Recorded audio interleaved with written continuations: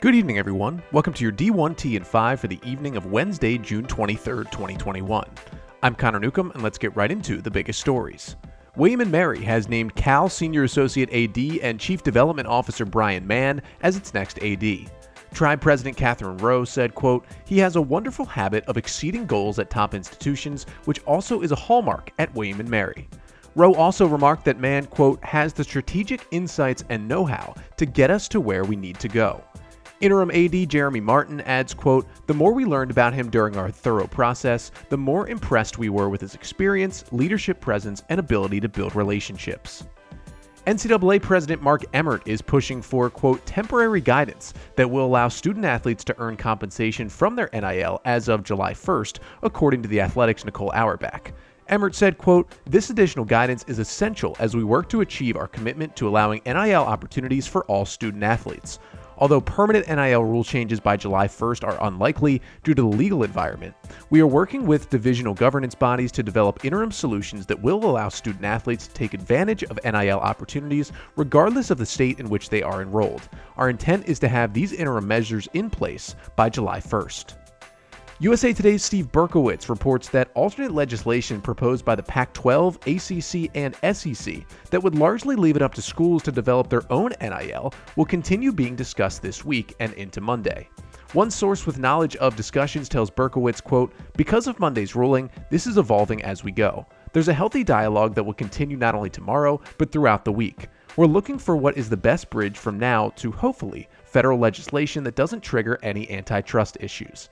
Inside counsel and outside counsel are taking a look with a sharper pencil and a more concise lens. There are going to be adjustments to the proposals. The only thing that's off the table is a do-nothing option."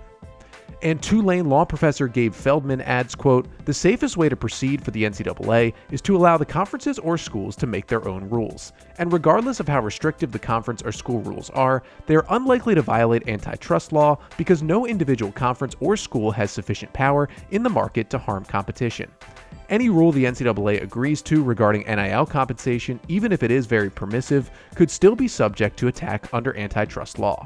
Really, the only entity left that can provide the NCAA protection under antitrust law is Congress."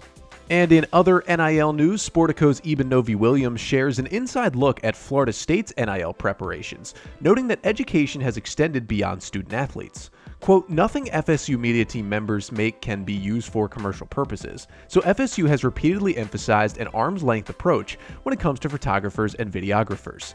It's unclear how tight enforcement of the rules will be, but NIL missteps mean violating state law, a totally different animal than violating NCAA rules." With the process still in its infancy, Seminole Senior Associate AD Jim Curry says, quote, "Nobody even knows what questions to ask at this point, and that's fine. We're all going to learn this together. I do worry that we spend a lot of time here thinking about the extreme outlier examples or scenarios, when really we're mostly going to see a lot of those nominal transactions occur. You don't want to set policy for the exceptions, you want to set it for the norm." To that end, influencer CEO Jim Cavale notes, quote, "It's not like on July 1st a windfall of financial activity is going to occur. Student athletes are going to have to educate themselves and take a lot of action for this to work. It's not just going to fall in their lap, no matter how good they are." California State Senator Nancy Skinner discusses her amendment to move the Fair Pay to Play Act's effective date up to September 1st, saying, quote, "The result of all these other states joining our bandwagon is that California colleges could be at a disadvantage, and our own student athletes wouldn't be able to enjoy the rights we want to give them until years after other states. So Senator Stephen Bradford and I decided we'd better fix that." And the U.S. Supreme Court has sided with a high school cheerleader in free speech dispute after a profane Snapchat rant resulted in her suspension from the team.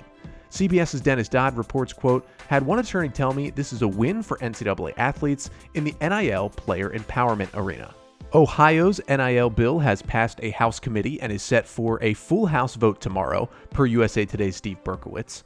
The bill already has passed the Senate and would take effect on July 1st.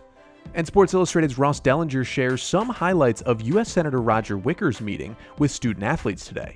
Regarding the impact on recruiting, student athletes indicated that NIL opportunities would have a bearing on where they choose to go to school.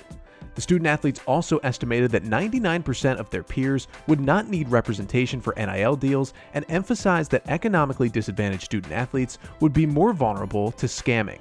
That's your D1T and 5 for the evening of Wednesday, June 23rd. I'm Connor Newcomb, reminding you to join us back here tomorrow morning.